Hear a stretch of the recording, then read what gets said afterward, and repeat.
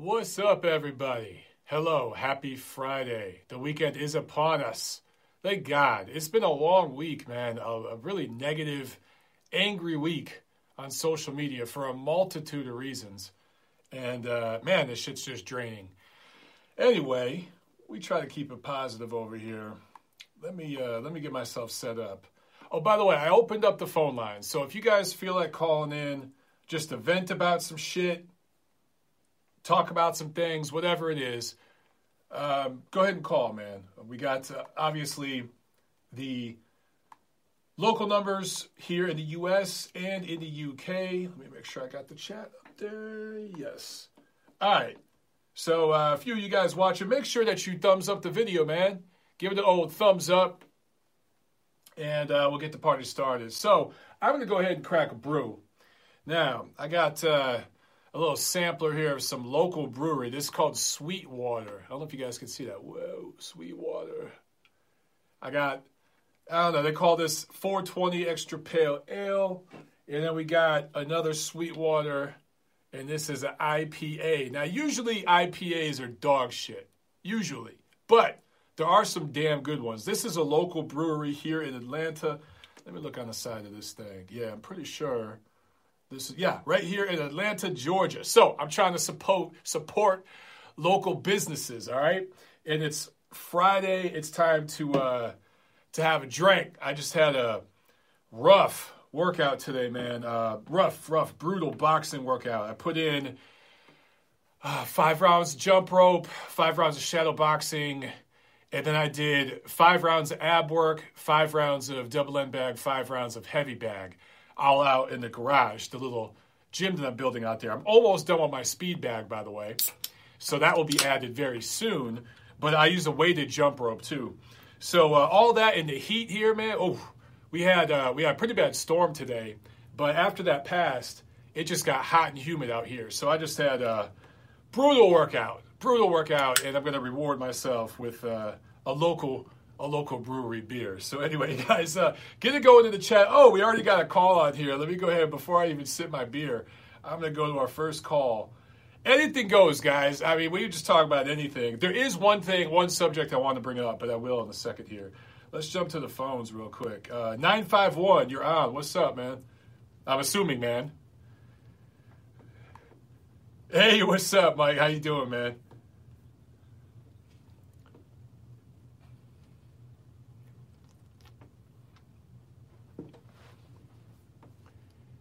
Oh, yeah. Dude, that is going to be a great fight. Please tell everyone about that. Date, venue, everything that you can so far that you do know. Because that's going to be a hell of a fight.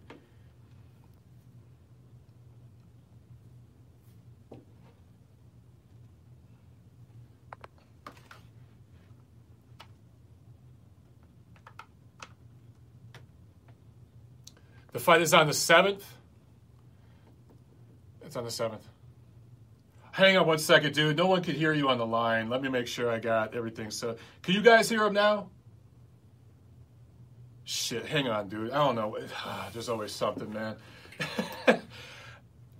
Yeah, guys, there's a great fight coming up, and one of the guys that's in the know and actually training with one of the fighters is on the line. But if I can figure out how this damn technology works. My laptop wants to do a software update right now. So let me close this. I might have to call Tiff up here, dog, because this thing don't want to work. Don't you just love it?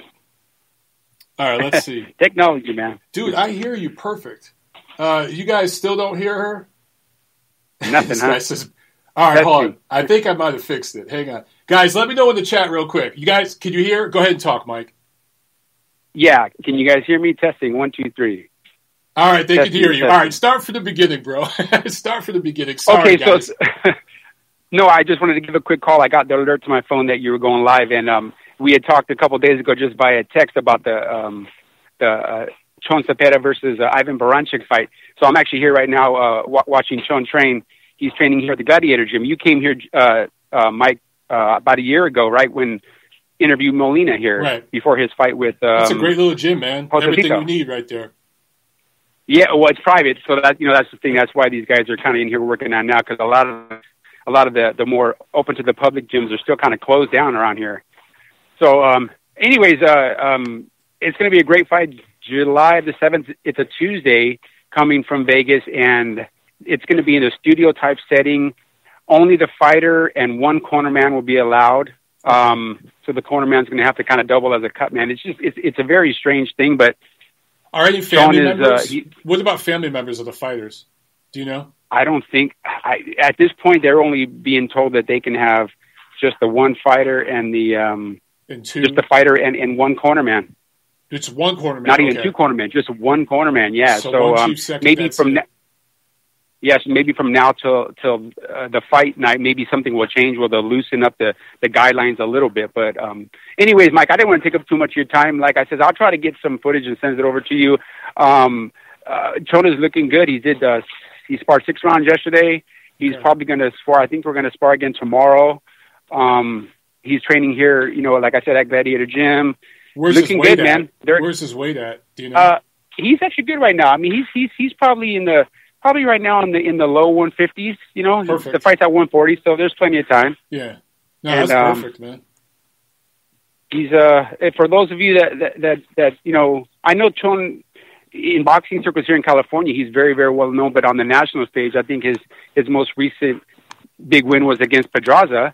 But here's a guy that the rumor has it, and it's not really even just a rumor, but he was one of Mayweather's chief sparring partners for the Pacquiao fight, and by all accounts, everybody who was in the building, he gave Mayweather fits. I mean, not to say that, and it is sparring, but Mayweather doesn't spar lightly. I mean, they when they spar there at the Mayweather gym. They go hard. Yeah, they go real hard because they turn the cameras off in there. Well, this is the guy. Remember, there was a majority decision fight with Jose Carlos Ramirez. That was back last February. Was that last February? Yeah, that was in his hometown, in Ramirez's hometown of Fresno as well. A lot of people didn't like that decision, man. So him going up against Baranchyk, dude, that's a hell of a fight. I tweeted about that today. That's real diehard fight fans type of matchup. That's an awesome fight because people were bashing some of these matchups coming up in June.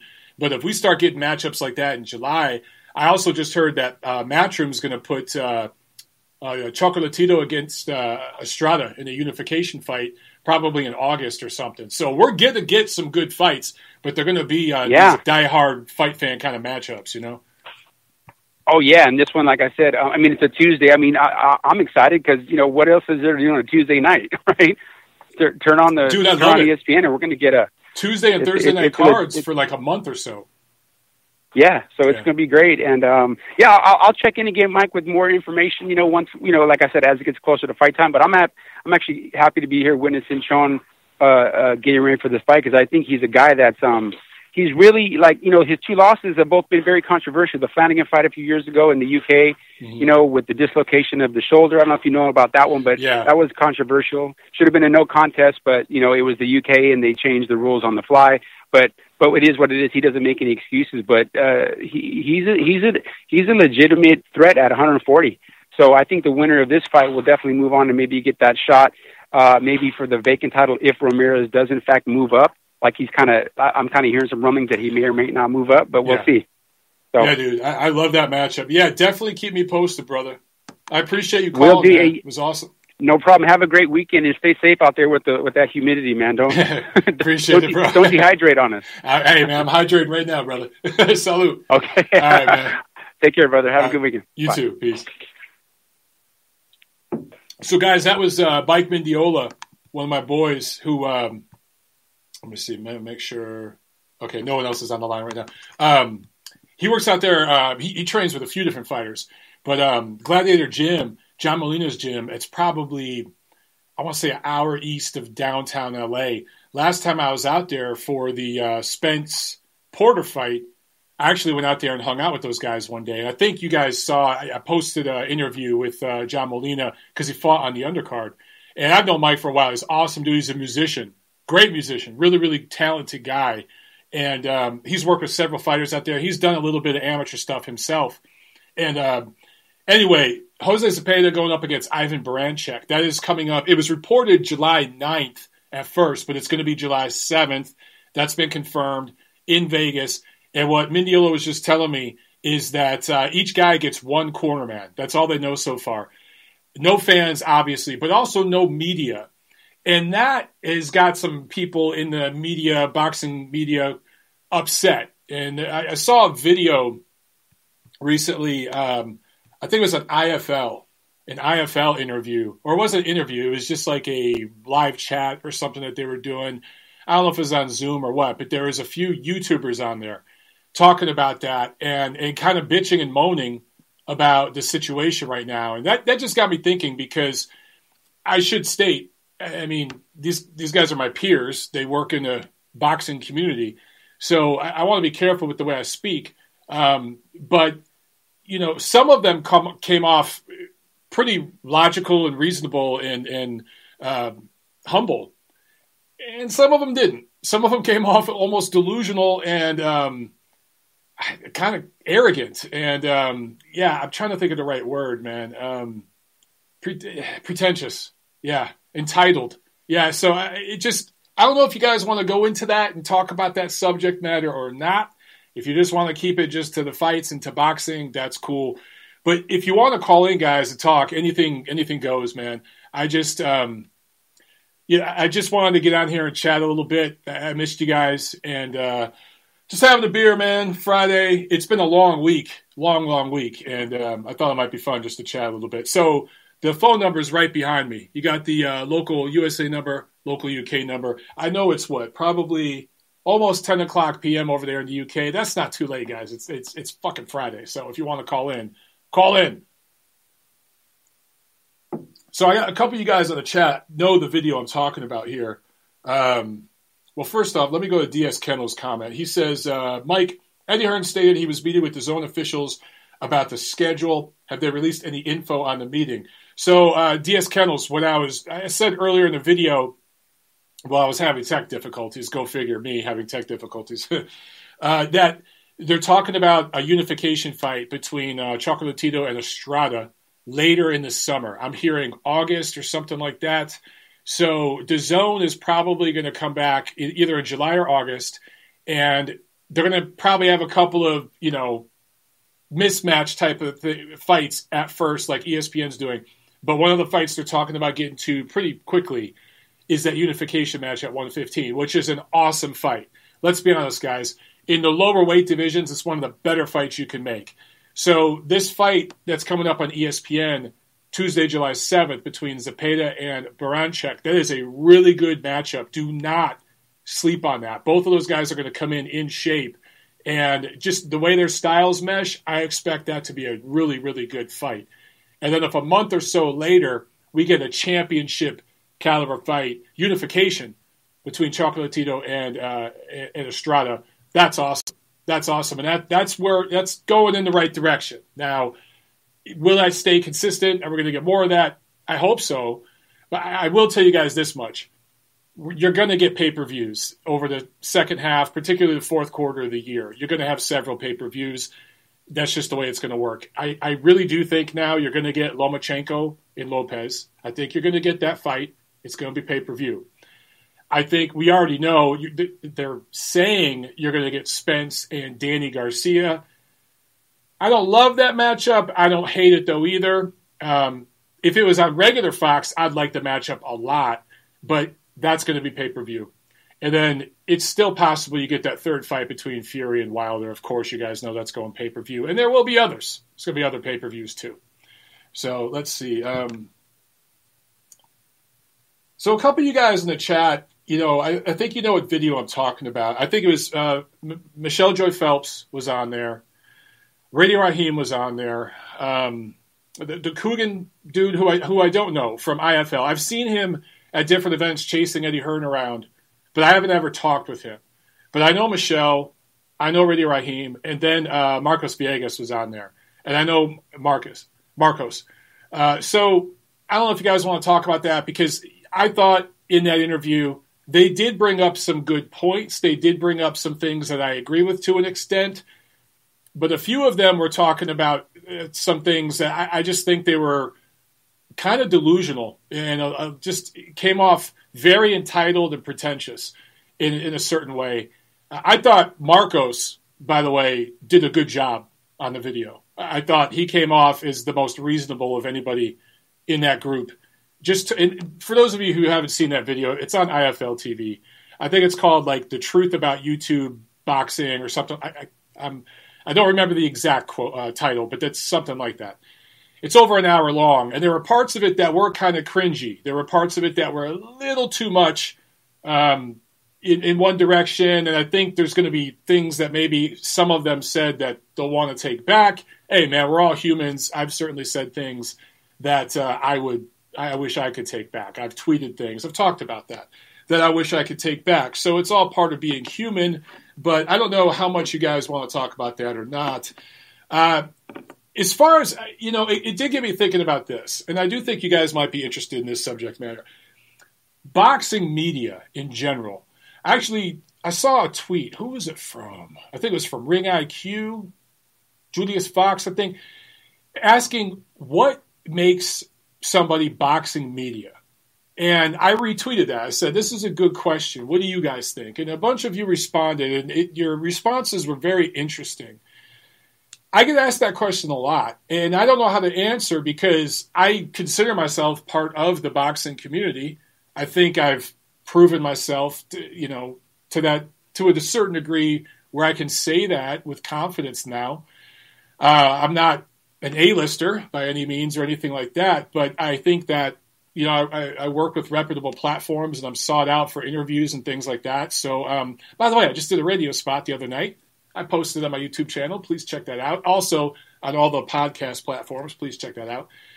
But as a guy who's inside that bubble, I don't always know how to answer that question because I have my own opinions, but I'm biased, because I'm inside that bubble. So I don't know if it's fair for me to answer that question. Now, I have gone after and dissed and criticized certain elements of the boxing community, quote unquote, particularly on YouTube, like the LDBC guys and stuff, because I just can't support people that are putting out extremist racial rhetoric or extreme, political rhetoric, that kind of stuff, or like conspiracy theories, fake stories, fake news to try to get clicks, to try to get money. So I will go after that. That's not to say everyone who calls themselves part of the LDBC does that. Not everyone does that, but a lot of them do. And so, I do go after that sort of thing. But guys, you should know this. And if you haven't listened to the episode of The Neutral Corner where T Street Controversy was on with me, he was one of the first YouTube boxing guys. And it's one of the things we kind of delved into a little bit, but we focused more so on the LDBC side. But there's also other sides to this. So go back and listen to my interview with, or I won't even call it an interview. He was just on the show hanging out with me, as we've had a bunch of different guests on. And he kind of delved into that because he was around the YouTube part of it at that time. I was on the beat, working at events during that time, just getting started there. But he was on YouTube. Anyway, how long has YouTube been around? I don't know, 15 years or some shit. You guys correct me if I'm wrong. I don't even know for sure. But at the very beginning, when YouTube really started to become something, a real platform for media, there were only a handful of people talking about boxing on YouTube, right? So go back to, let's say, the late 2000s, just before 2010. And even at that time, Twitter hadn't taken over. People still had old school flip phones. They didn't have smartphones yet. There wasn't YouTube Live or any of this kind of stuff, right? There wasn't, the streaming technology wasn't anywhere near where it is now. So in that era, you had to record into a shitty camera. Not everyone had an HD camera, and upload a shitty video on YouTube. It was a process. It took time. And there was only a handful of people doing that. So more channels followed, but over the years, it was the people that kind of were in the right place, right time, that stuck with it and kept doing it, that built up a big following. It got to a place where they had hundreds of thousands of subscribers because the people, come and go in this stuff. People come and go. Super Chat pledge from Chris Berger. What's up, man? I hope you're doing well. He says, thanks for giving us content. We are bored as hell. Hey, man, cheers to that, Chris. Thank you so much. Get a beer, man. It's Friday night. Or get a whiskey, whatever it is. It's kind of hot, though, for whiskey. There's Scottish people right now yelling at me. It's never too hot for whiskey is what they're saying. But anyway, guys. Oh, yeah, Chris has got a beer. Hell yeah. That's it, guys. Friday, Have some fun. But where was I? So, okay. Where we are now, and I'm not going to delve into the whole history of this, but where we are now, there are only about 5 or so boxing channels that have like hundreds of thousands of subscribers, right? That are in that, like what I would call the 1%. What do I always talk about? Boxing is a 1%er business. When I say that, yes, I'm talking about the fighters, but I'm also talking about the media. I'm talking about trainers. I'm talking about everyone involved in the business. Everyone involved in the business. It's a 1%er business. So that also relates to boxing YouTube. There's 1% of the boxing YouTube channels that have the bulk of the subscribership. I'm talking 100,000 subscribers or more. Hundreds of thousands, right? And I think all 4 people on this particular IFL video have that. So they're in rare company. They were kind of in the right place, right time, right connections, and did the right quote-unquote networking, I'll get into that in a minute, to get to that point. And now they're the top people. And then you have maybe a 10% group that is some, a few thousand, 10,000, maybe tens of thousands. You're kind of in that category where you're making some money, you have a presence, but you're nowhere near those other channels. And then you have the 90%, which is people that have 200, 300 subscribers. Their videos get that sort of viewership, and they're kind of unknown to a lot of people in the boxing community. So that's the way boxing YouTube stacks up. Now, it's already established. There's only so much boxing to talk about. This isn't the NFL. This isn't Major League Baseball. This isn't FIFA, the World Cup, that sort of stuff, to where there's massive followings. It's boxing, and particularly English-speaking boxing, there's only so much, right? Now, if you speak Spanish, then that's different. You're opening yourself up to a bigger community, but the bulk of the fights, a big majority of the big fights still happen in the United States. So English-speaking media, there's a bubble. There's a boxing bubble. Anyway, someone like me, I'm never going to be in that 1% of boxing YouTube. That's why I don't call myself a YouTuber. I don't do this to feed myself. This is a supplement, an addition to what I consider to be my bread and butter, what I take the most pride in, which is my writing, my podcast, doing the radio spots and doing some occasional commentary, that kind of stuff. I try to be well-rounded.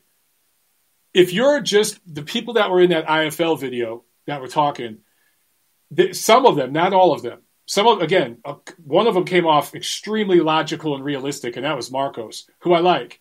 And I like everybody on there. I'm not trying to diss anybody but some of them came off a little bit kind of delusional, because I think what people don't realize is when YouTube first started and really blew up, the mainstream media, the corporate media, really didn't pay attention to it. They saw it as a place where kids went and made videos and shit, and some people made millions of dollars, but it was just a place where alternative news went to. The mainstream outlets were still eating really well.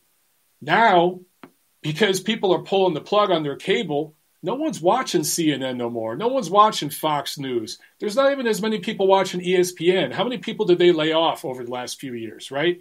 So more and more of these media entities, no one's watching cable. People are Netflixing, they're doing Hulu, Amazon, right? And they're coming to YouTube. Now, all of a sudden, these corporate media entities are freaking the fuck out. And they've gone and met with the Google officials over the last year or so, and they've made deals on the back end. And that's why you see CNN's channel, and I'm not saying this politically either, it's the same thing with Fox News. All of them, ESPN, Disney, which is a Disney thing, Fox, CBS, all of them, their YouTube channels, you go back and look at the views they were getting 5 years ago, they were getting slammed, killed by people like Fight Hub, or someone like that. Now, all of a sudden, their ratings have shot up. And guys like me, independent operators, have gone down. My ratings are down. Across the board, independent operators like me are down. Channels that have corporate backing and corporate money propping them up, their views are up. So it's obvious what YouTube's doing. It's part of the reason I think Joe Rogan told YouTube to go get fucked, and he went over to Spotify. Now, there's 100 million other reasons he went to Spotify, but I think he's smart enough, and as people around him, it's not Joe, it's the people around him, that are smart enough to see the trending. And they know where people are getting more and more fed up with YouTube. Anyway, the format for a 4 or 5 minute long interview worked on YouTube for a long time. And a little guy, quote unquote, could make some good money. And so you'd see someone like Radio Raheem or whoever, MJP, go to a fight, or Ellie Seckbach's another guy. There's only a handful of them, right? And they go to an event, and they go around and interview fighters. They interview people hanging around the event. Sometimes they'll get 20 interviews. They're 2 or 3 minutes long. Some of them might be 5, 6 minutes long. And they post them all up on their YouTube. And that's how those guys ate for a long time. But how much of that can you have? How much of that do people really want to watch anymore? I'm seeing more and more backlash for that sort of content. There are people out there who want it, but during a global pandemic like this, during lulls in the schedule or time like this where there's no boxing, if you only do one thing, if all you do is stick a microphone or a camera in someone's face and ask them questions, well, you got no source to feed yourself right now because you only do one thing. And you guys have seen all of a sudden everyone's doing a boxing podcast. Like several have sprung up in the last few months because people that can't make money any other way are like, well, shit, let me try doing a podcast. And they're horrible. A lot of them are really, really bad because these people aren't good at that. And they're good at one thing. Now, me, I look at people like Steve Kim, Doug Fisher, even somebody like Chris Mannix. They're more well-rounded. They can do interviews if they have to, but they also write articles, whether it's for magazines, websites, newspapers. They can be interviewed themselves. They do analysis videos. Look at like Ring TV. We don't just post. We have someone who does those interviews, and we post that stuff for the people who want that. But we also have guys like me that write articles for the mag, for the site, that sometimes it's a historical thing. Sometimes we have lists, whether it's the hardest punchers of all time, the top heavyweights of all time, whatever. We have ratings. We try to do a little bit of everything to satisfy everybody. Because in a time like this, if you can only do one thing, you get exposed a little bit. So I do think that going forward, the media might change a little bit. And the tastes from fans, because you guys have now kind of had to do this reset. Everything was kind of running. The system was kind of running the way it was. Think of it like a computer, right? And then the shit crashed. And you had to take it to the computer doctor to fix that shit. And now it's going to reset. And it's going to reset, and there's going to be no media at the fights, no fans at the fights for a while. That's what you're going to get. And then that's slowly going to trickle back in. So you guys have gotten this reset. All the noise that was going on has gone away. And I do think some tastes might change. And the people that can only kind of do one thing are going to have to learn to diversify a little bit. And there's nothing wrong with that. It's just to sit around and bitch and moan because promoters aren't letting you into events right now. What do you want them to do? My show, I've kept my show going. I didn't do one last week because of the holiday. I told you guys that. But over the last 2 months, look at the guests I've had on. I've had fighters. I've had trainers. I've had promoters. I've had publicists. I've had other media members on my show, right? I didn't go to their house to get them to do that. I didn't meet them at some function where everything was done for me. I called people. I picked up the phone. I emailed people. I set it up the old school way through a publicist, right? That's what you got to do. So anyway, just some observations. Let's see here. Robert Blake says, Montero has by far the best boxing show on YouTube. Thank you, sir. Salute. I appreciate that. Some of you guys, I'm not even going to read that comment from USC Trojan Zone. I'm going to leave that one alone. And look, I should state, this isn't to beat up on anybody. I don't want this, this isn't me saying, oh, this person is this, that person's that. I'm just saying in general. I think sometimes people forget where they come from, and you have to realize that I talked about that 1, 10, 90, right? And I get it, guys. That adds up to 101. Just, humor me. Okay, 1, 10, 89, okay, for you math geniuses. Hamed, yes, I'm taking calls. Oh, shit, I got someone on the line. Thank you, Hamed. Let me jump over and take this. I was just going to say, I think people forget they started it at 89 and have worked their way up. All right, let's jump over to the phones here, guys. 447, you're on the line. What's up? Hello, Mike. It's Hamid. I was calling. I was just wondering if you were going to take calls. Yes, sir. How you been? Good, brother. How are you? Yeah, I'm good. I thought I'd jump on because I wanted to ask a couple of questions. I know you didn't do a show this, on Monday, but you went live today. I was going to say, in America, I think the landscape has changed for a while. Like in the UK, we still get a lot of guys from like the newspapers, like The Sun, Daily Mirror, and I can't remember what the other. I think it's Daily Star, something like that. Like guys like Jeff Powell, Gareth A. Davis. I think you're probably familiar. Ron Lewis, who cover boxing and cover other sports as well. And I think they're on a show on Box Nation a couple of years ago. I think it's called Boxing Matters. They used to come on there and talk to boxing as well, but the guys like what I call from the classic old school media, where in America, outside Lance Pugmire, I don't think many guys I know write for newspapers. Like, is that something that's like been a trend for a while? Like, or do you think still some people from certain newspapers still cover boxing to a degree? They don't cover boxing regularly, Hamed. What I see is an occasional, article or something. Usually if it's a local fighter, the local town paper will do something.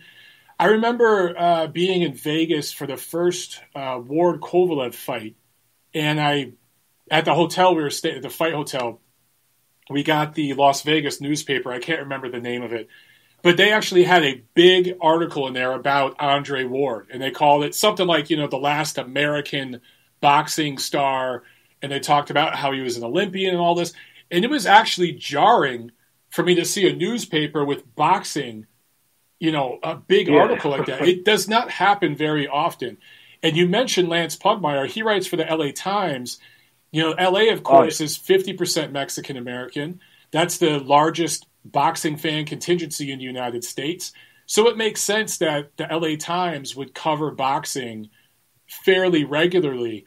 But other than the LA Times, I can't think of another major U.S. newspaper that regularly covers the sport outside of like a hometown fighter. You're right, man. It's just a different world. Yeah, and also I think Lance Pugmire now works for the Athletic, so I'm not sure. Oh, you're right. Sorry about that. Thank you for correcting me. You're right. Yeah, there's actually, and you know what? That brings up another great point. The guys that replaced Lance are terrible. Oh, yeah, I know. They're terrible. Yeah, I think I know. You know who I'm talking about, right? I can't remember the name. There's one individual. I can't remember the name. Yeah, I know so you don't bad. know. I've seen some of his posts. I was gonna say, I like the idea why you guys were doing on UCN Live. I think it was Steve Kim, Dougie Fisher. There's a lot of guys. I think it's Dave Smith. A lot of these guys are following. I think it was someone from the LA. I forgot his name. Was he? I forgot his name now. It's from LA. LA Sentinel, I think it's called. The oldest black newspaper in America. Yeah, he was on, and then he ended up moving out of California for a while. So that's the only reason. And then what was his name? I forgot his name. Oh, jeez. Now you're making me forget. Ken Miller. Yeah. Kenneth Miller, yeah. Yeah. Yeah, I thought you guys were doing a good job on there, because some of you guys were writing, obviously, what was it called, for newspapers and on the internet or whatever, Ring Magazine. I thought that's like the more now recently updated media, which in a couple of, I think, decades ago, there weren't as many media members who were writing on the internet or for like the Ring Magazine has been a long time, has been around for a long time, but I'm pretty sure at that time, I don't think a lot of the guys were writing for Ring. Like you guys have a lot of you guys are now writing for Ring Magazine. Excuse me. I was just going to say, I thought that was a really good idea, like what UCN Live was doing on YouTube. Because right now, I think a lot of the channels online, I know they call themselves media, but I don't think they're really media. I don't think many of them know how to write the article or cover sport in that aspect. Like, you get what I'm saying? Yeah, in fair, I got to cut you off real quick. Let me just say, we got a super chat pledge here from Trent. Thank you so much, Trent. I appreciate it. He says, yo, Mike, thoughts on Derevyanchenko and Vazhdek getting another title shot opportunity? Sergey never won a belt, but I'd give him the edge against Andrade. Still rank both really high. I think they're both going to be in the title mix over the next 18 months. I don't see anybody jumping in line to get right at those guys. But, Trent, I do think they're both going to get another shot. I think Derevyanchenko, my only question with him, how is he going to be after that beating he took in that Golovkin fight physically? And Vazhdek, how is he going to be mentally after that beating he took against Beterbiev? That's my only question with those two guys. But thank you for the super chat. Hamed, yeah, man, yeah. Look, UCN Live was an awesome idea. And unfortunately, the financial backers did not put their money in the product. And after a while, guys like, I'll just talk about myself, but there were other people there that got fed up with the situation where, you know, for me, I was owed a lot of money. I had done several of those 10-count shows. Remember, I wasn't on there just as a panelist. There were several shows I hosted. I also hosted a bunch of them. And, you know, dude, you gotta pay me. I got, you know, in the opening of this video, I talked about that, you know, the 1, 10, and 90 percentile here in the boxing media. And I was in the 90 percentile for a minute, basically doing free work, spending my own money to cover events. And then I got up into that 10 percentile, and that's where I'm at now. And it's like, you got to pay me. And the people, they really had, I don't think they realized the platform that they had and the talent that they had associated. Because you mentioned the names. We had a bunch of different people with different perspectives from different parts of the media and different experiences in the media. And that's what made the 10 count and some of the things that we did at UCN work. That's why they were so good and why we grew so quickly. I thought the website was good as well. Like, the website, we had great writers on that site. And, you know, I posted 1 or 2 articles and I never got paid for them. And I was like, well, you know what? I'm not doing this shit again. I'm going to write over here where they're paying me. And, you know, I can only be told, hey, we'll get you back later so many times. And that was the problem with UCN, dude. Or else, I'll tell you right now, if the financial backers were still involved, my role at UCN would be much, much higher than it was at that time. I would have been one of the top guys there because I was all in as long as they paid me. And UCN's profile would be very big right now in the sport. We had some huge opportunities, and there were things that we were building toward, including studio, all kinds of stuff, dude. Was there any reason that there wasn't enough backing in the end? Like, at the end, it seems like there's two, like, there was, what was the word? There wasn't financial backing, and also the guys working didn't seem to be fully committed to what they wanted to do at the beginning. So the financial backing was there. Again, I'm not going to name names, but there are several people that were the executives. There was 2 sides to UCN. There was the quote-unquote talent, the people in front of the camera, the writers, and then there was the production people, and then there was this executive level. And the executive people actually worked with a certain TV network, network, and they were using production people from there to produce everything. That's why everything looked and sounded so good. The production people were getting paid because you're always going to have to pay the people doing your sound, your editing, or you're not going to get your video edited, right? So they were getting paid. And what they told the quote-unquote talent people was, we're going to get you guys back once money starts rolling in and we get some sponsorships.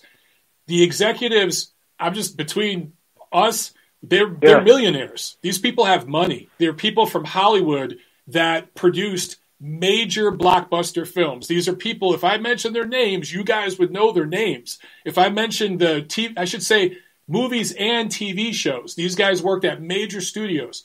So these guys had the money. They just were not as passionate about the project as we were. And they didn't understand how to use social media to get the advertising coming back in. They wanted to do advertising the old school way. They should have hired a social media person, paid them $50,000 or something to pump that side of it up. Their Twitter game, their Instagram game, all that was horrible. And that's ultimately what did us in. The money was there. I was just going to say one last thing. What about, I think they ended up getting about 30,000 subscribers. So I think the videos were doing good as well. What about, what was I going to say? I lost my train of thought. I was just going to say, what was the actual reason why was it because of you said because of the stuff, or was it just a lack of interest for boxing? I don't know, man. I don't know if it was... you know what it was? Okay. There were two founders, and I'm not going to mention one of them, but I will mention the one guy, Damon Bingham. His father was Muhammad Ali's personal photographer.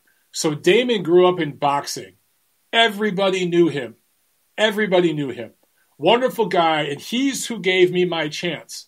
It was actually Steve Kim talked to Damon on my behalf and said, hey, there's this kid who's a hustler. He does a good job. Give him a chance. And Damon and his business partner met me for lunch. And long story short, Damon put me on and put a couple other people on. Damon was the boxing vision. His friend was the money vision. Damon Bingham unfortunately passed away. And when he passed away, UCN died because the guy that was pumping in the money, he just didn't give a shit about boxing as much. It wasn't his pet project. He was helping his friend Damon out, and they were doing it together, and that's why it fell apart. When Damon died, UCN died. That was it. I remember what I was going to say.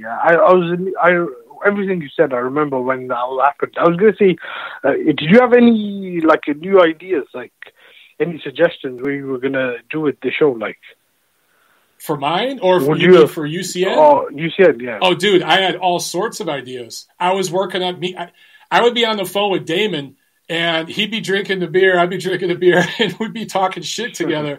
And I told him about ideas I had, and he was like, that's awesome. He was open to a lot of them. And one of them basically, I do a weekly show, The Neutral Corner. It was basically doing something like that there, live in a studio, a real studio, TV studio, which they had access to. This would have been on par with Jim Lampley's The Fight Game. I mean, we were planning some big shit over there.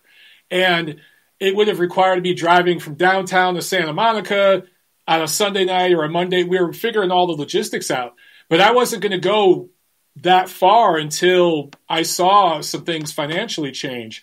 But Damon Bingham was on board with all that stuff, dude. I'm telling you, we were set to do some big things. But when he passed away, unfortunately, all that stopped. And that was it.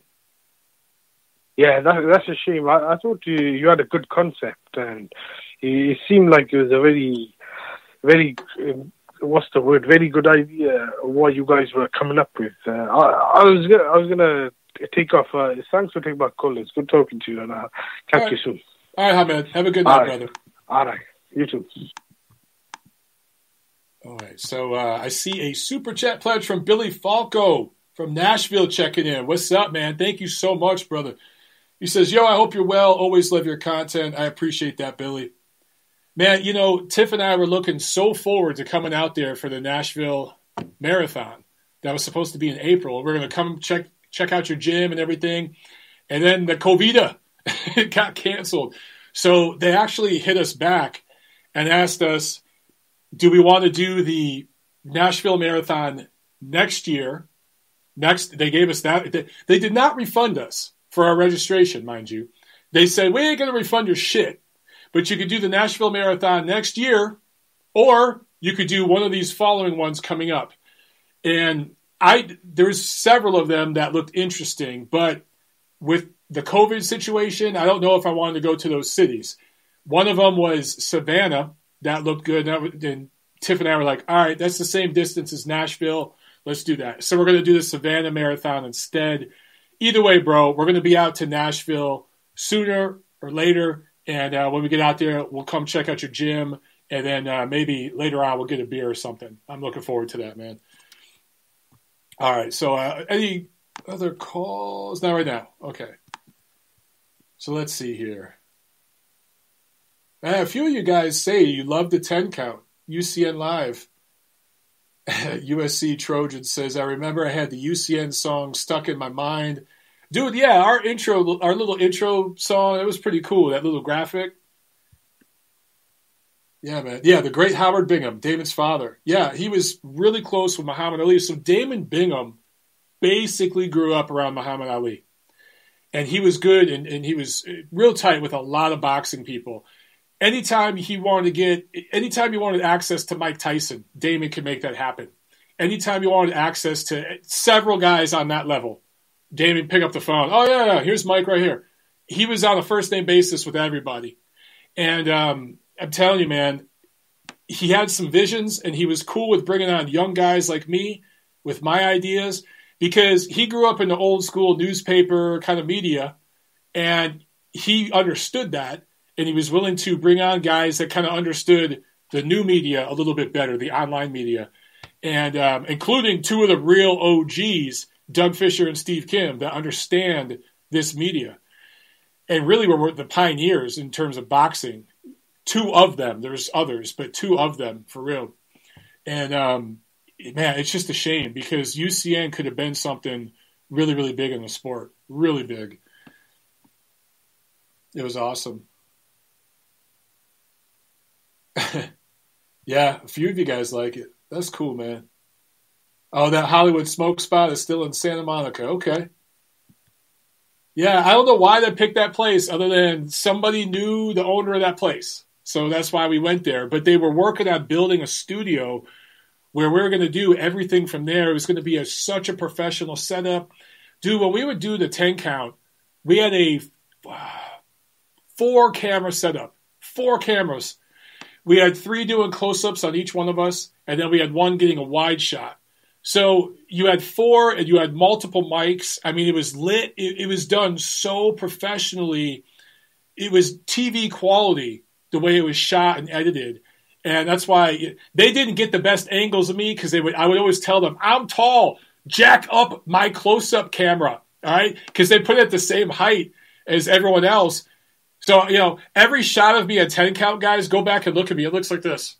I look like I have like a 5 chin. I look like I have, because I'm looking down into the damn camera like that. But other than that, I loved the production work on those videos, man. They were great. Chris Berger with another super chat. So thank you so much, man. He says, you should visit the UK. Welcome in Manchester anytime. Hell yeah. Dude, me and Tiff talk about that all the time. Once I get this damn house together and finished, then yes, we will be coming over to the UK to cover a fight. I would love to do that. It's one of the things I've talked about it for the last couple of years. And not only to come over there and talk to a lot of you guys, fellow fight degenerates as we are, but my colleagues at Boxing Monthly, now that Boxing Monthly is poof, it would be awesome, and it'd be even more meaningful to me to meet with everybody and do like a old school Boxing Monthly meetup at a pub, like a real fucking English pub. That'd be awesome, man. I want to learn some of those songs you guys sing and sing it, with my horrible voice, and just have drinks with you guys. That would just be great, man. It'd be awesome. Trent, with the super chat. Thank you so much, Trent. He says, best boxing podcast. Appreciate that, my man. He says, Vojtik Bivol. Buatsi Bivol. Interesting. Damn. You know what? Look, man, I like Buatsi a lot. He's going to win titles. That dude's going to win titles. I don't know if he's there yet. So right now, I'm taking Bivol. Vojtik Bivol. That is a hell of a matchup. Man, that's a tough one. Because of their styles. So Bivol is in and out. He's really fast with his feet, getting in and out, but it's straight lines. And Bivol punches really straight. I just think Vojtik punches very straight. And he does, as Teddy Atlas calls them, machine gun punches, right? Bop, bop, bop, bop, bop, bop, bop, bop. I think that he might be able to catch Bivol coming in. Bivol loops his shots. He might be able to get his shots around Vojtik's angles. So that's a really intriguing matchup, dude. I say that's a pick'em fight. That's a 50-50 fight. I would love to see this shit. That'd be a hell of a matchup. USC Trojan Zone asks, how are things going in Georgia, Mike? Out here in LA, we are starting to open up a little by little. Yeah, dude. So the governor here in Georgia, I don't even know what political party he is or anything. I don't pay attention to any of that shit. I don't care. But when he opened up this state before everyone else, he took a lot of heat. I remember going on Twitter and just seeing that dude got dissed. I mean, the media was bashing that dude hard. But I think there was some sneaky genius to what he did. I've seen some reports in the local media here in Atlanta where they've shown our curve ended in early April. So that dude opened up in early May. We hit our peak in early April. After we've opened up, all the numbers are down. The number of new cases, number of deaths, all that's down. And not only that, Georgia's economy has gone up over the last month. I saw a report where the Georgia GDP, local businesses and stuff, increased this month, while like 40-something states it went down. So as much as that dude got dissed, I think he made the right call here, dude. Now, if you're in New York, if you're in Michigan, some of those hotbed areas, you're going to handle it differently. But here in Georgia, I absolutely think that guy made the right call. I don't know if it's an election year for the governors coming up or whatever. Maybe that has something to do with his decision. But I think that dude probably just secured his reelection because he's looking like a fucking genius right now. Let's go to the phones. 323, you're on as I'm about to drink this IPA. Hopefully it doesn't taste like shit. What's up? Hey, how's it going, Mike? Can you hear me? Absolutely. I hear you good. Hey, how's it going? It's Jose from LA. How you been, man? Good, man. How you doing, Jose? I'm good. I called, I think like 3 months ago, your show. We talked about a little bit about the UFC and all that stuff, but I've been wanting to call you for quite a while. But how do you call it? I just wanted to ask you about the monster, Naoya Inoue. Have you heard anything about him fighting anytime soon? Yeah, the only thing with him, man, is travel. So, he's over on that side of the world, and Top Rank wanted to make his debut, with him on their contract in Vegas. That was the plan. Yes, I heard about that. Right? Yeah. So for now, the issue, and this is another thing that I think boxing fans have to try to be patient, because the travel restrictions, the visa restrictions right now. Yeah. You think of how global a sport boxing is, dude. You talk about Naoya Inoue. He's in Japan. You got dudes in the Philippines, Ukraine, Russia, Mexico. These guys are all over the world. So it's difficult. Yeah. So I don't know how it's going to look with him getting here to Vegas. As soon as I haven't heard anything, but as soon as they can get him over here, because I think they really want him to fight in America. They don't just want to do a fight in Japan. Yeah. As soon as some of the travel restrictions ease up, and they can get him over here to do a proper camp and proper preparation, he's going to be fighting over here. And it's not going to be a soft touch with him, dude. They're putting him on the fast track. Yeah. I mean, so far, it's been that way. I mean, with the Boxing Super Series, it just looks like they're trying to test them as much as they can. But how do you call that? Because I watched a video from like Ellie said back not too long ago, and then he was interviewing Teofimo Lopez Sr. and his dad, and it looks like Lomachenko is going to come to the States very soon. Like, have you heard anything about that? Yeah, they're working on that too. That's another thing, dude. It's just with the travel, but they really want to still do that fight in September. They're confident they can get it done. So I think the plan is if Loma's got to do camp over there, or at least start camp over there, and then come over here, you got to think, dude, it's not just the logistics of camp. It's the logistics of immigration, a visa, getting all that worked out. But then testing. How's the testing going to look if you're coming in from another country? What kind of protocols? You got to deal with the federal government. You got to deal with the state government.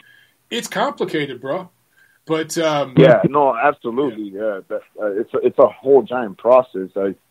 It's just I just hope they can do it in September. Now I understand like the whole process too. Like I try to dig into like everything, because from what I saw from the UFC, the way they handled it, it looked like a pain in the ass, to be honest. And like Dana White was just very pissed off. He looked like very irritated the whole time. But I think they're like in the right place where they're going to just throw more and more events. Like they're going to have a fight this weekend. I don't know if you're going to be able to check that out. Is it on regular TV? Yeah, well, I believe it's going to be on regular ESPN Plus, or just ESPN Plus, or ESPN. One of those two. I'll check it out. Yeah. Yeah. Yeah, I'll check it because I know there's been a couple of them on regular ESPN, ESPN Plus. Dana White, benefited. Dude, there's something a lot of people don't know. Boxing has more regulation than MMA. There's just more restrictions in boxing, and there's more protocol you have to follow from the government. MMA kind of slides under the radar. Like they don't have to adhere to the Ali Act, and there's certain things that it's just less regulated. So Dana White benefits from that, but he also benefits, he's got access. A lot more of his fighters are here in the United States. In boxing, you look at the pound for pound list, bro.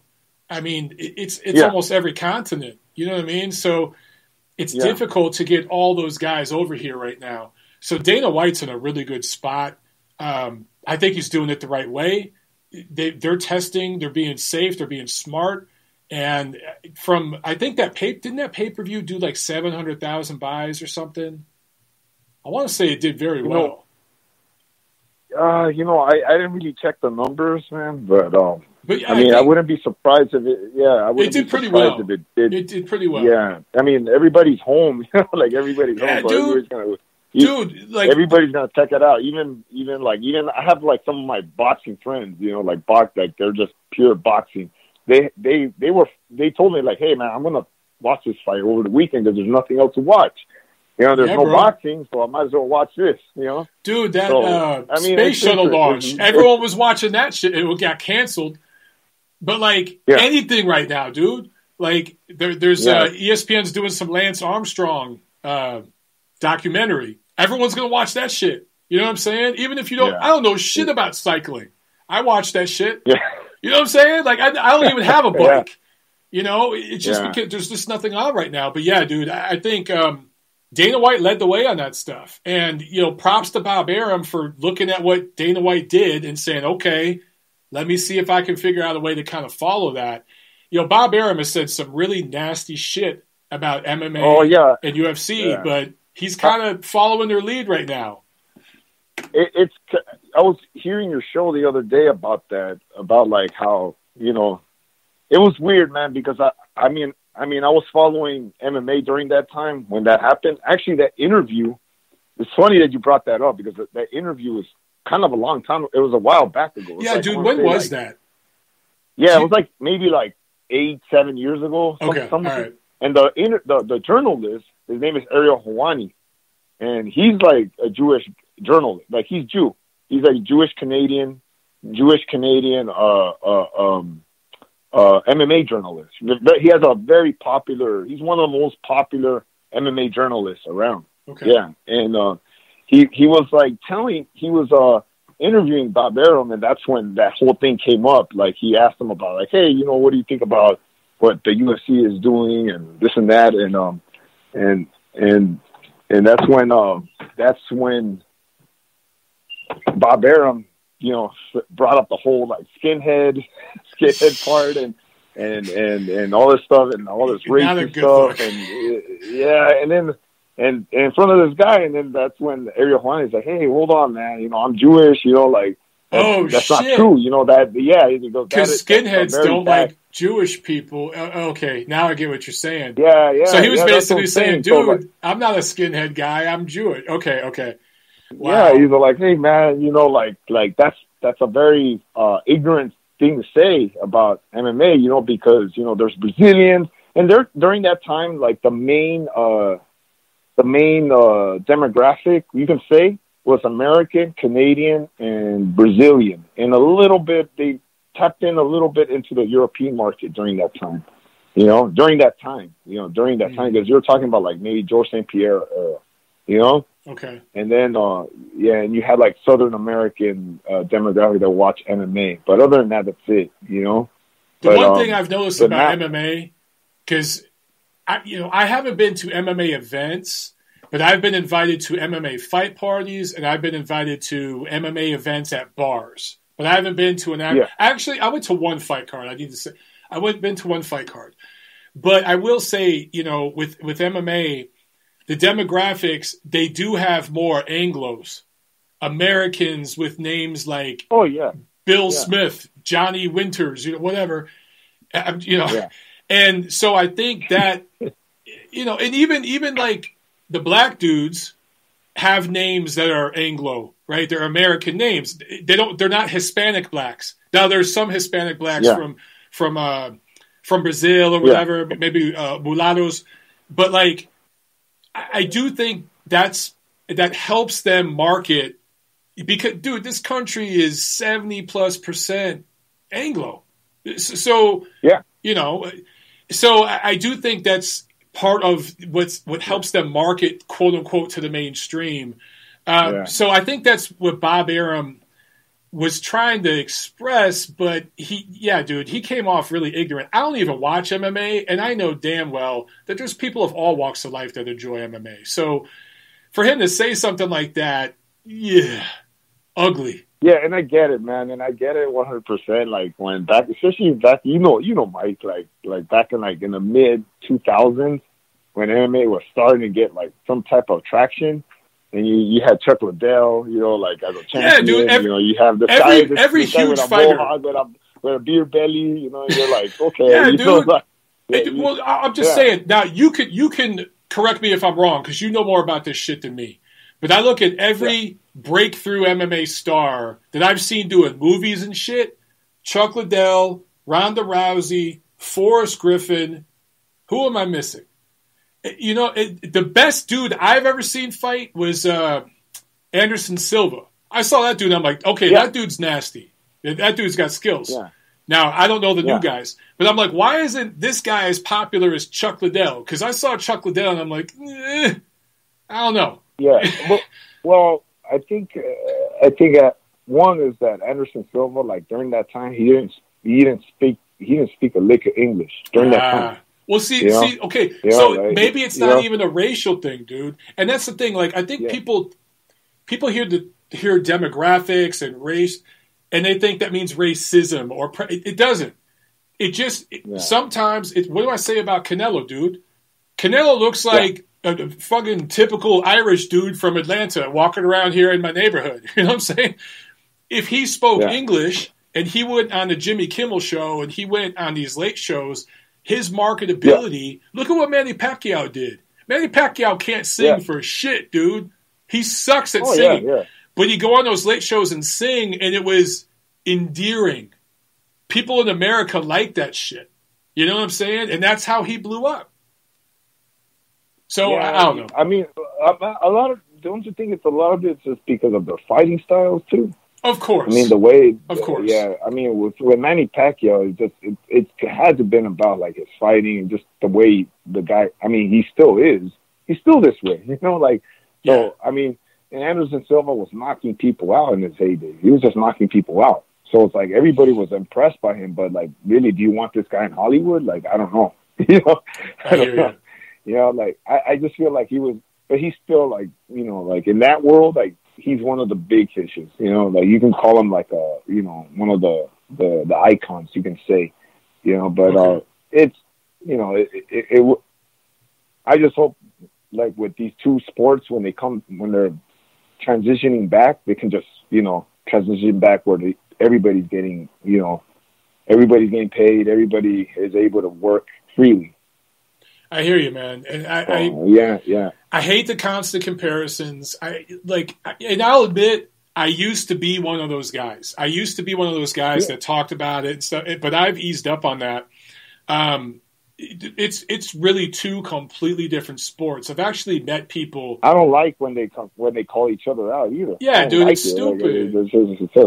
It's just done, like with Ryan Garcia the other day, calling out, you know, a flyweight, a guy that fights at 125 pounds. You know, like, what are you doing, man? Come on, man. Dude, that's like when Chuck Liddell called out Floyd Mayweather. I'm like, what? You know, what's interesting now, dude, is some of these younger boxers are starting to call out MMA dudes. And the previous generation of boxers did not do that. And that does tell you there has been a flip. There has been a flip. And I don't know what that means. But why would Ryan Garcia call out anybody in MMA? There's tons of boxers he still hasn't fought. Fight Devin Haney. That's why Abner Mares, but it was great. Yeah, dude. Abner Mares called him out on that. Hell, dude, that was awesome. He's like, hey, you shouldn't be calling out Henry Cejudo, a guy that's about to retire. You know, why are you doing that when you have guys in your division that you still need to fight? You haven't done anything. You know? Yeah, like if Floyd wants to do a crossover, and I ain't mad at Floyd at all, dude. If Floyd wants to fight Conor McGregor, Floyd's fought everybody. Like, whatever, dude, do your thing. But like any of these young dudes calling out any MMA fight, dude, you still got a lot of boxers you got to fight. So yeah, that is just completely stupid. Different conditioning, different. Absolutely. And I always tell this when I train people, like when they're trying to, you know, learn either boxing or kickboxing or Muay Thai, like it's just different. You can't just transition to one to the other. You know, it's a different the angles type of conditioning. There's a different type of conditioning. I had one dude who's done mostly MMA and wrestling kind of just give me a real brief rundown. And I don't think a lot of people know this, but I did judo and jiu-jitsu for 1 year. So I know a little bit about it, but you know, I haven't seen it in a long time. And so he was just showing me the difference in angles and spacing and the footwork. It's so different. The distance is so different. And I'm like, dude, this is so fucking different. It's just two completely different sports. For people to compare this is fucking idiotic. And I always hate the argument, well, who would win in a street fight? Who gives a fuck? Who really do? You know what? Like, yeah, I sparred boxers. I sparred pro boxers before, and like within 3-4 rounds, I'm done. I'm like, I can't keep up with their pace. It's just that's it. You know, and it's the same thing. If the pro boxer goes inside an MMA gym, he goes into a mat, and we tell him like, hey, listen, over here we kick you, and we're gonna take you down. You know. Within 2 rounds, he's going to be completely exhausted because he's probably had to carry somebody's body weight for a long time. And then, you know what I mean? It's just, even if we don't kick him or like, we just take him down and just have him carry our weight for like maybe a few minutes. He's not going to be the same when he gets back up. That's it. His legs, especially in boxing, you need your legs. Yep. You need your legs under you. It's very important, you know?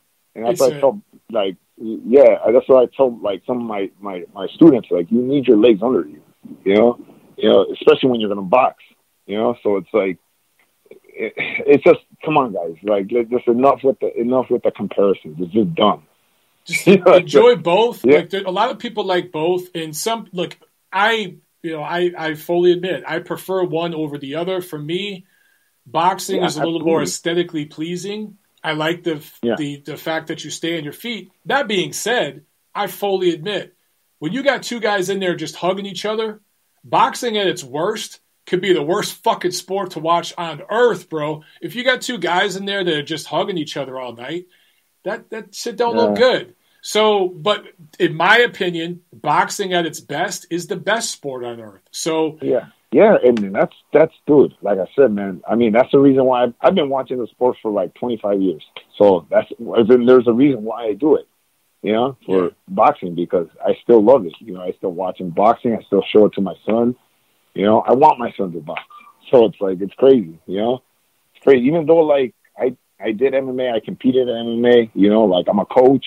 So it's like, but I still have, my heart is still with boxing in a way. I hear you, brother. I hear you. Yeah. Yeah. So, I mean, other than that, I'll let you go, Mike. Enjoy your beer. And, all right, man. Yeah. Dude, great call, man. Other time. Yeah, right, and I actually saw Eddie Hernandez today, man. Oh, yeah? You saw Eddie? That's awesome. Yeah, I'm still training with Eddie. Tell Eddie I said what's up, man. Yeah, man. All right, brother. All right, brother. All right, man. You have a good one. Bye. You too, man. Good call, man.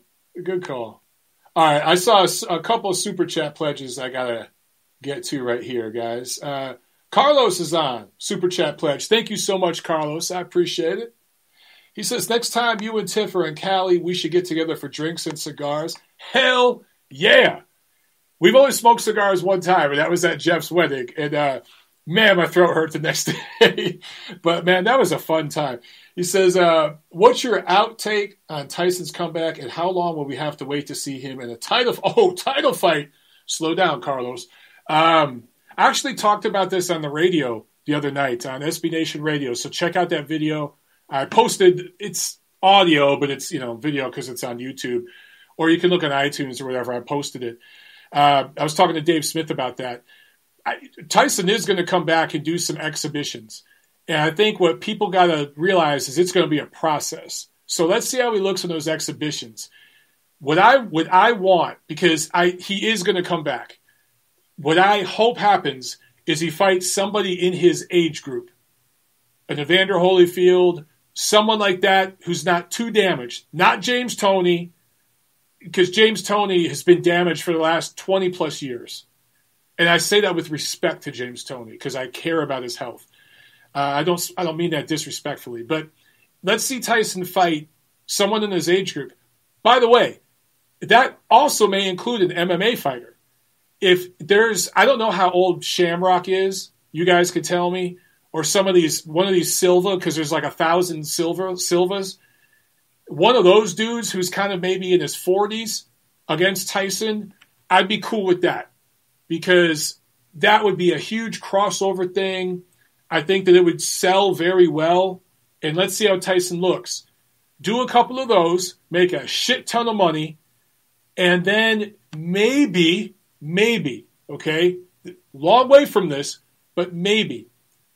After that, you go toward like a journeyman. Billy Falco says Shamrock has to be at least 50. Okay, so there you go.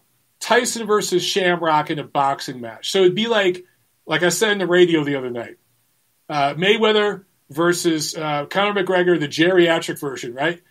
Although these dudes in their 50s, let's be honest, they're fucking jacked. They look better than most guys in their 20s. So I shouldn't say geriatric version because these guys can whoop the shit out of most people half their age. But still, let those two do an exhibition fight, make a shitload of money, give some of it to charity. How about we donate some of that to Minneapolis because it's burnt to the fucking ground right now? And something like that. And then maybe he goes up against a journeyman level ranked fighter. But title shot, dude, go back 15 years when he fought Kevin McBride, who's not going to be in the Boxing Hall of Fame anytime soon. And how did that turn out for him? Before that, he fought Danny Williams, not going to be in the Boxing Hall of Fame ever. How'd that look, right? So, I mean, Tyson was pretty much done in the early 2000s. We're 20 years later. So everyone's got to slow down on that. But he goes in there against Shamrock, Holyfield. Although I do wonder about Holyfield's health. I think he's a lot more damaged. Like Tyson's fine. Holyfield's had a little bit of damage. And as long as he cleared all of his medicals, stringent medicals, I'm talking Vegas, Nevada medicals, not Memphis, Tennessee medicals, then maybe I'd be cool with that. A 4-rounder or some shit. But I really think Tyson and Shamrock, I think that needs to happen. For real. I think that'll be great. We got a super chat pledge from Harrison Property. Thank you so much, my man. He says, I followed you here, Mike, from the 10 count. Yeah, bro. You, like many other people, found me on 10 count and came over and found my regular channel from 10 count. What can I say? He said 10 count was my favorite show. I was shattered when the show ended. Keep up the great work, Mike. Dude, I've probably received, no lie, guys, at least 100 emails and DMs saying just that. It sucks. It really sucks because that was a very good platform doing real journalistic work, which kind of goes to the beginning of this video. I was talking about that IFL video chat, and some of these people were calling themselves journalists. I don't know about that. If you're just interviewing fighters, I don't know. I can't define what makes a journalist or media. You guys got to define that. But what we were doing there at 10 count, that was serious, real journalistic work. And I was proud to be associated with that, man. The way it was produced and everything else. And unfortunately, the business partner involved just didn't give a shit. Anyway.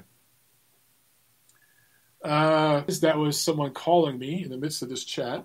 But Parakua asked, how hard did it hit you when it ended? Wondering.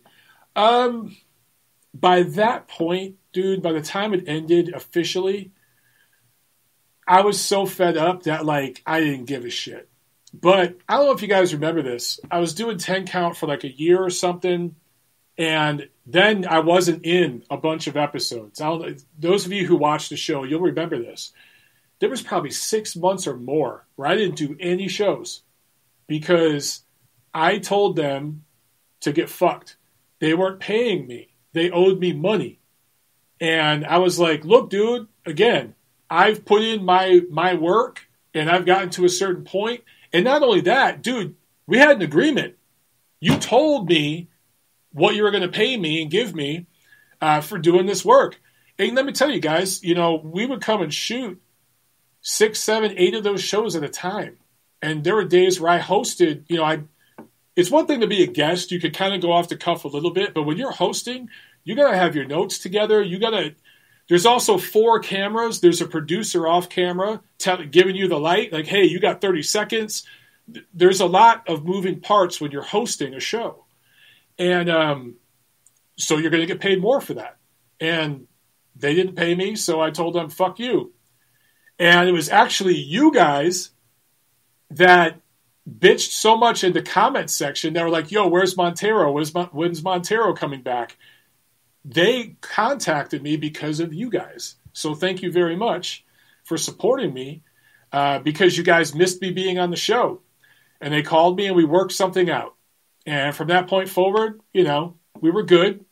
But by the time it was finally kind of announced, I think it was Coyote Duran who emailed us, who said, look, man, one of the writers, one of the guys that worked extensively on the site, the UCN site, who said, guys, I don't know about you, but I'm fed up. We're posting one more article and that's it. And basically everyone on the email chain was like, yeah, fuck them. And that was that. So I don't think that dude, again, I'm not going to name his name. I don't think he realized what he had, but he had something. There was some really good stuff in the works, man.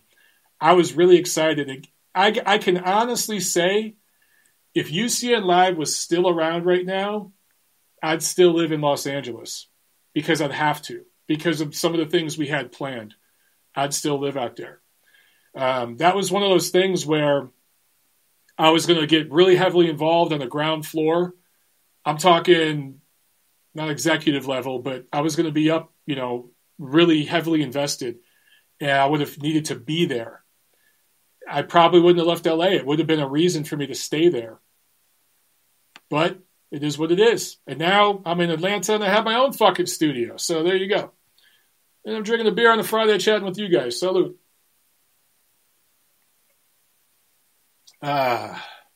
Oh, yeah. USC Trojan Zone.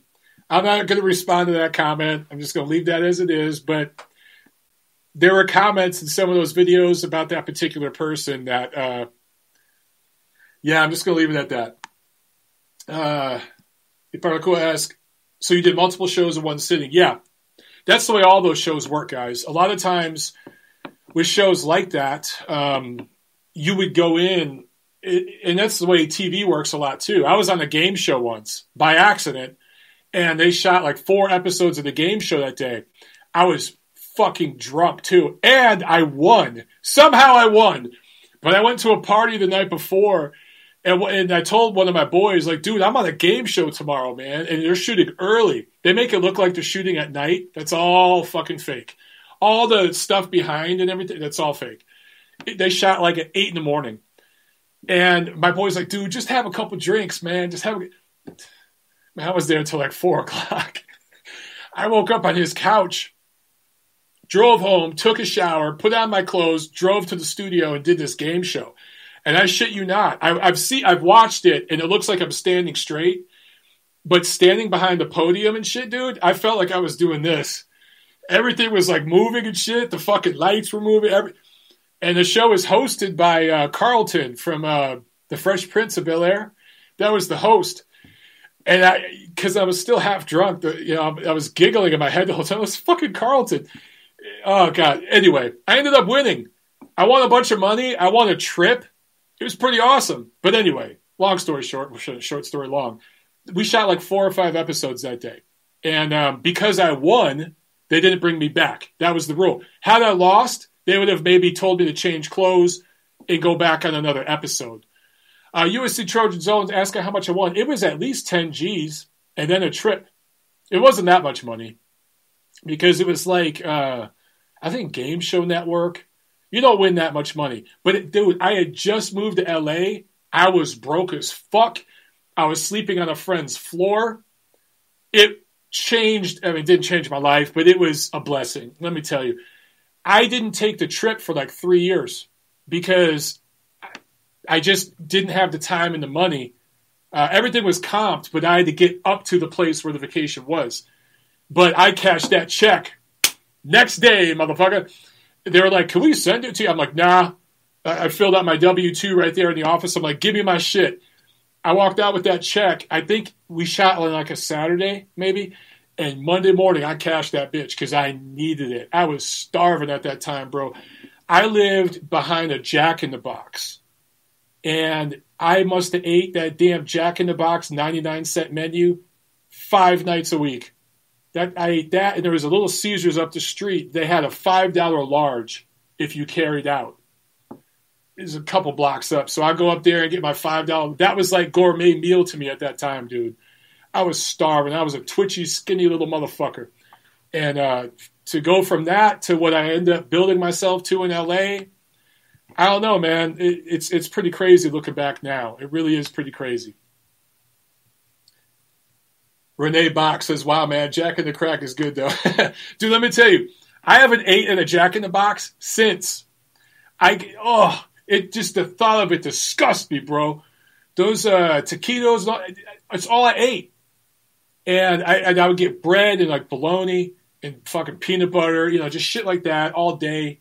I had Folgers coffee, the shit where it's like powder and you put it in a cup and you mix that shit. That was my coffee. Ugh. I've been through worse though, man. I grew up harder than that, so it wasn't that bad. It's just doing that shit at 30. People thought it was crazy, but it got me to a certain point, man. So sometimes I'm like, man, maybe I should write a book about that shit. Would anybody read it? I don't know.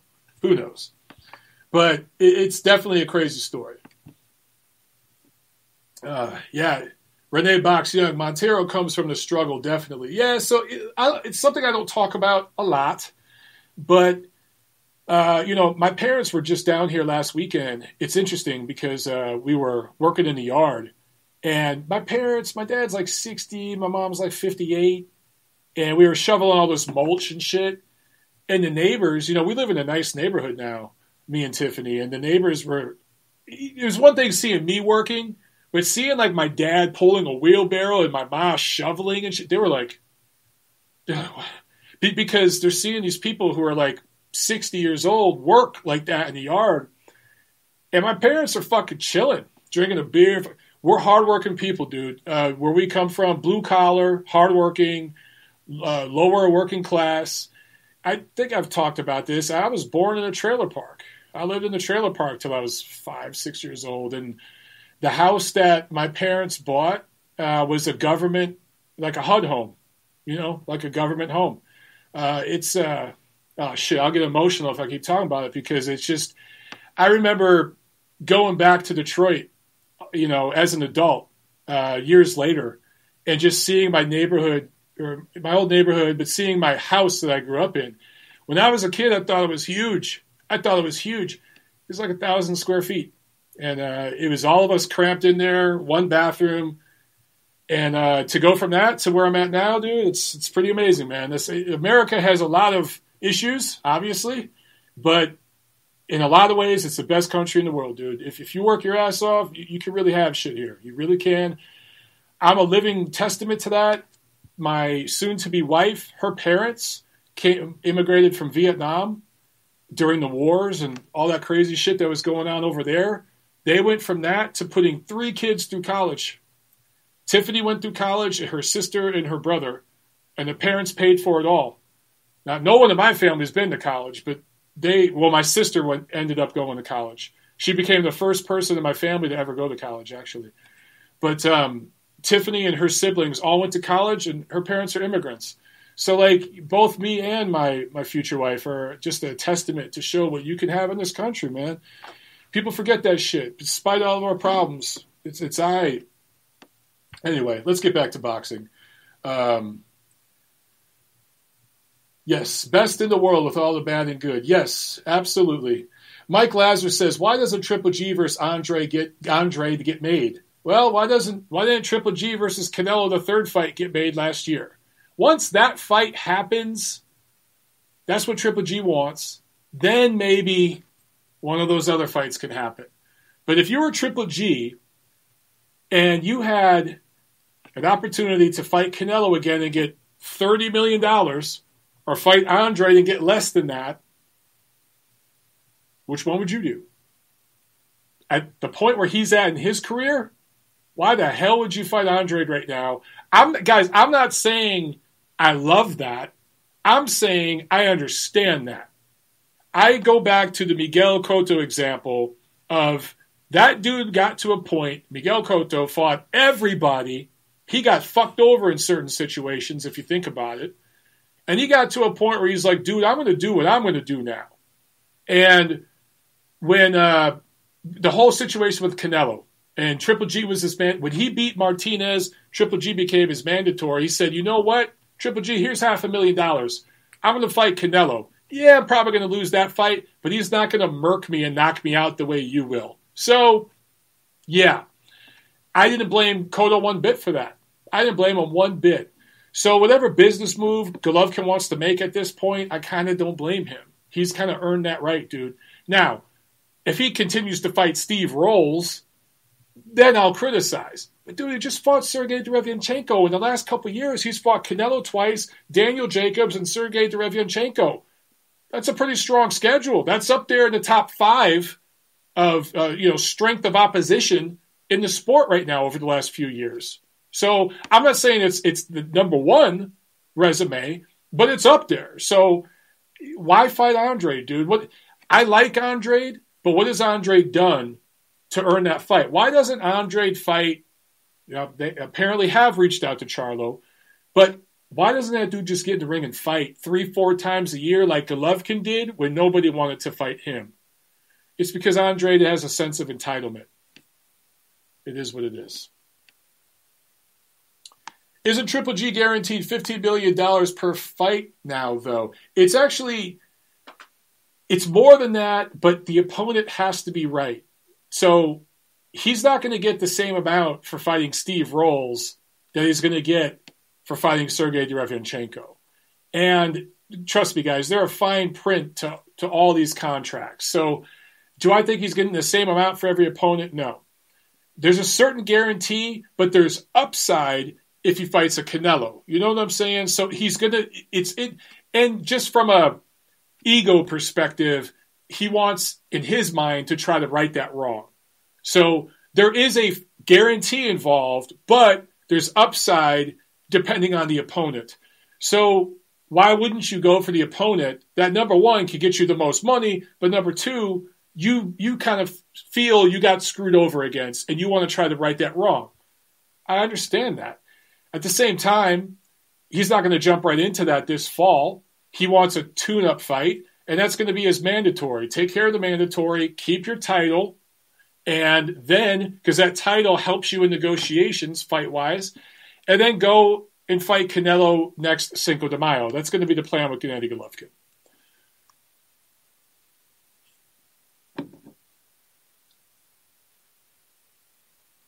Yeah, he's not going to get as much against Zemeda. He's going to get a guarantee, a flat guarantee, and he's willing to accept that for right now. He takes care of his mandatory. He gets his tune-up. He gets, it's a fight in his contract that he gets through. It's a fight camp he goes through. He gets back into rhythm. And then Cinco de Mayo next year, he fights Canelo a third time. And he gets that big, big paycheck. And then I think after that, he will have 2 more fights left in his contract with DAZN. I still think one of those might be at 168. But from there, we'll see what he does. But yeah, he's got options after that. It's clear he wants Canelo a third time. And that's also what DAZN wants. So that's what's going to happen. All right, guys. We've been going here for how long, man? We've been going here for an hour and a half. Look at that. Look at that. But I think it's been a good chat. I hope this was somewhat entertaining to you guys. USC Trojan Zone asks, how do you think Gabe Montoya and Steve Kim did a podcast together for years when they are on opposites politically, LOL? All right, I'm not going to talk too much about that. I'll just say this. They're not on opposites politically. Not opposites, okay? Because one person is very, very, very extreme. One person is moderate. Whatever side of the fence they're on, that's the truth. And one person has gone from, let's say, a football field, okay? Steve is, let's say, on the 40-yard line on one end of the football field. Gabe was always on like the 30 or 20-yard line. Okay, that's fair. After the last election, he ran behind the fucking goalpost to the other side. Like that, he's that far now. He's lost his fucking mind. And that's his right. As an American, great, free speech, cool. But if you can keep that out of your boxing content and do your show without talking about all that, cool. The problem is he went so far off the deep end that every single episode of their show, they were talking about, he was bringing up political stuff and interjecting that. And Steve was getting emails and messages from people like, dude, what's up with this shit? And it got to a point eventually, it was actually Gabe that walked away from that. And yeah, dude, I don't know.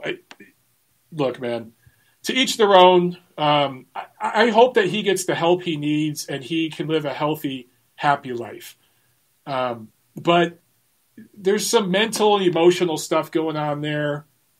And, I feel for the dude. I hope that everything works out for him and his wife and he has a good, happy, healthy life. That's it. Anyway. Dude, you've had some great comments today. Nathan Carey says, Manuel Char is the true world champion. Hell yeah. What's up, man? He's all-time great. Just ask the WBA. Renee Box Young says, how often do you go live, Montero, and what times? Renee, you've been sleeping under a rock. What's up, man?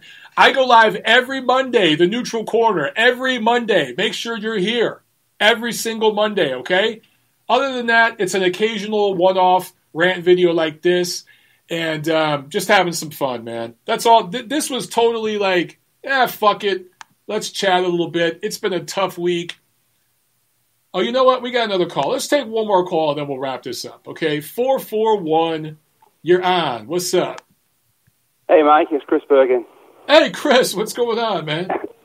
I'm good. How are you, mate? I'm good. Enjoying my... Brilliant. This beer is mediocre. It's mediocre. Oh, really? I'm on the Heineken, so it's not too You bad. can't go wrong there, man. You can't go wrong. Exactly, yeah. I've just got one question. My question is, I've been talking to my friends recently about this Anthony Joshua versus Pulev fight. And I recently watched the Klitschko versus Pulev fight on YouTube the other day, and it was quite embarrassing to watch, to be honest.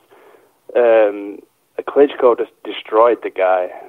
Great performance. Yeah, but what I was saying is, has the guy got any chance against Joshua? Because I just think it's a mismatch, to be honest. I agree with you. It's a mismatch.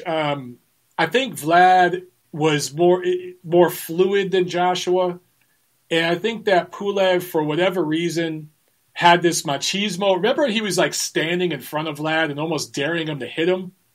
Yeah. And so, are you crazy? He's one of the hardest right hands in the history of boxing, the heavyweight division, I should say.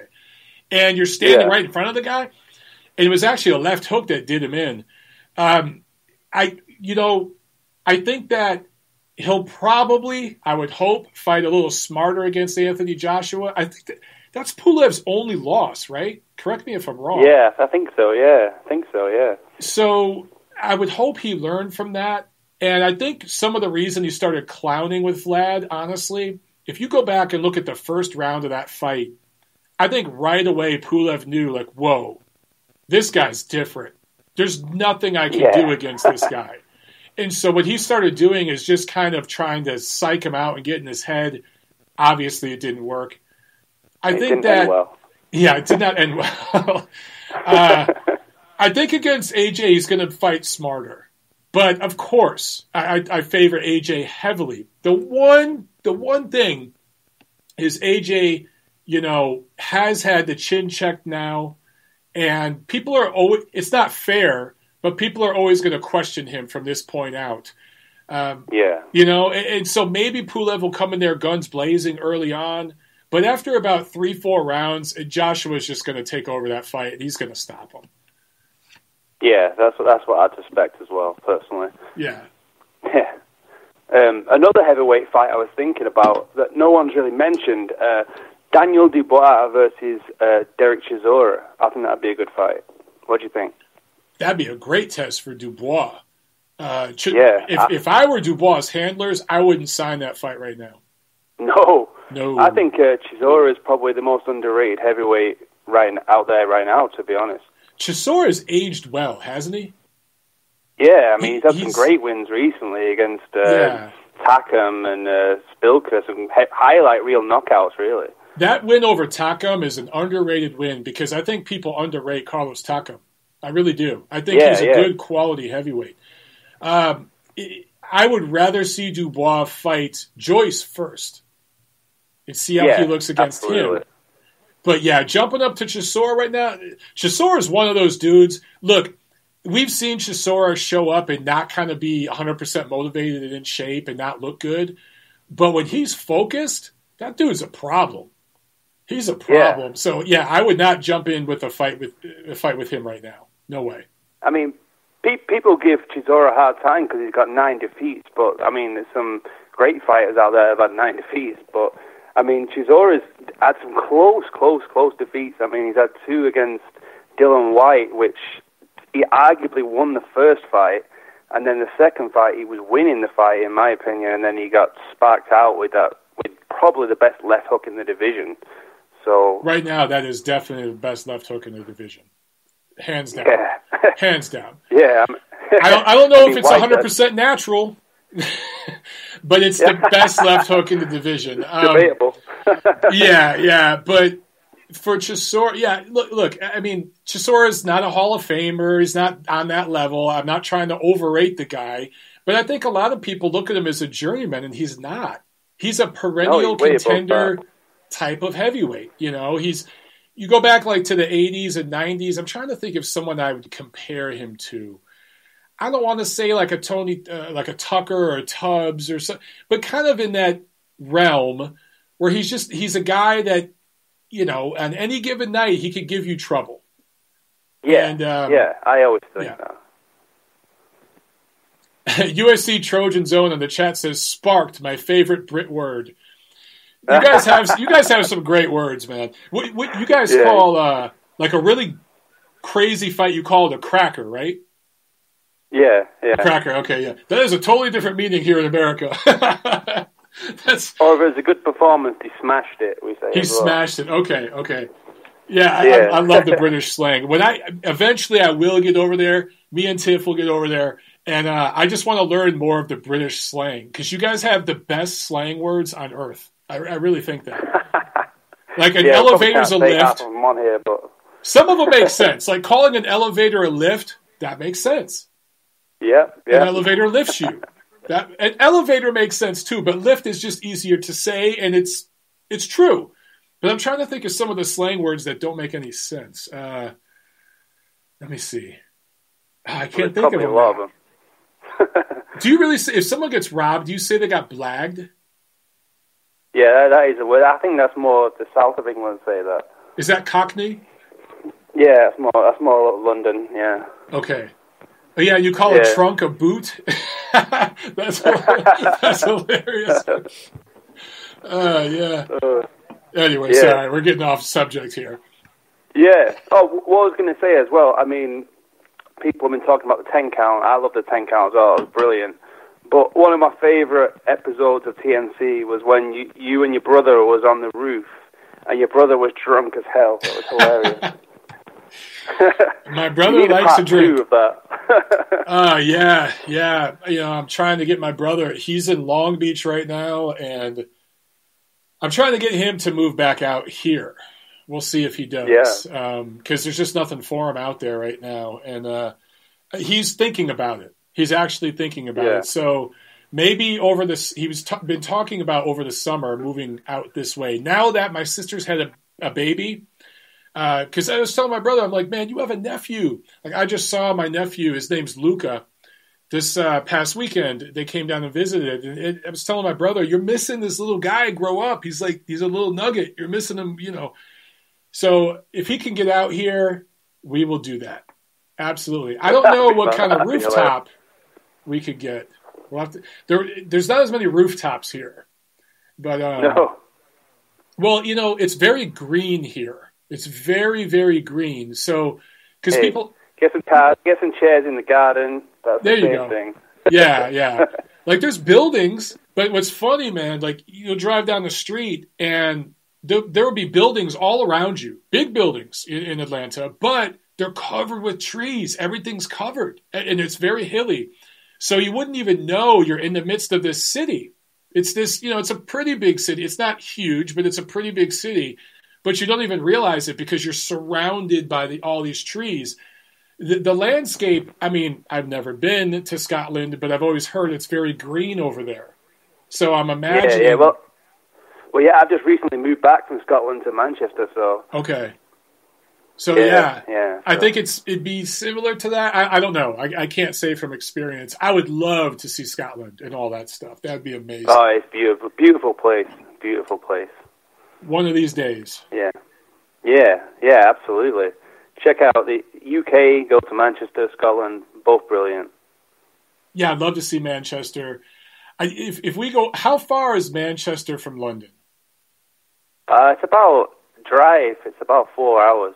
Really? Maybe 5. What about public transport? Yes, it's about the same on a train. Okay. About 4 hours, I think. Correct me in the chat if I'm wrong, guys. But Jonathan Finch says 5-ish. Wow, it's that far. Yeah. I didn't realize it was that far.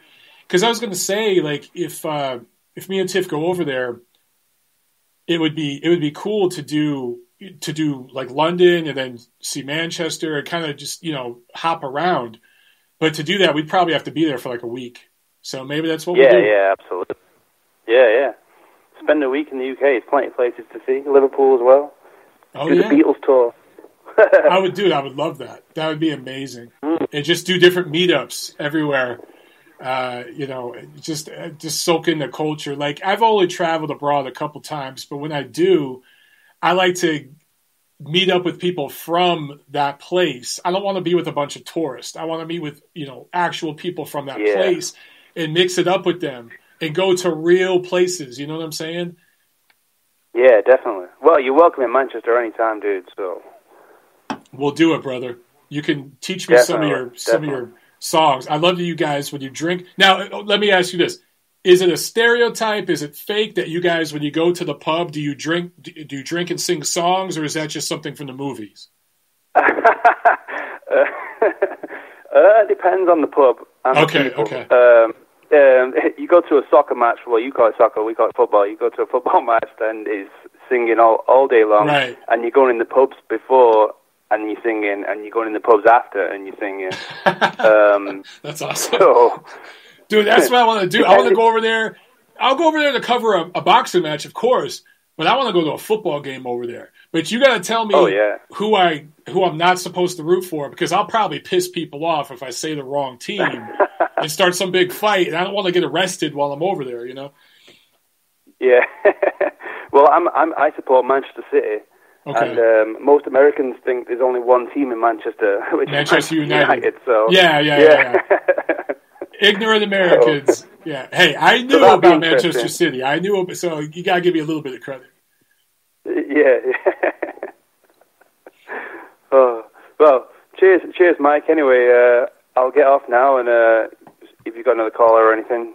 No, cheers to you, brother. Have a good night. We're going to wrap this up anyway. So take care, brother. I'll speak to you soon. You too, man. Cheers. Right. Bye. There he goes. Chris on the chat. All right, guys. All right, man, this was fun, man. I'm going to do this more, guys. It's awesome to, I love doing my podcast every Monday because you guys can look forward to that. You guys know on Monday you're going to get that show, right? But I like doing stuff like this too, and now that I got the studio set up, I can come in here and just let it rip.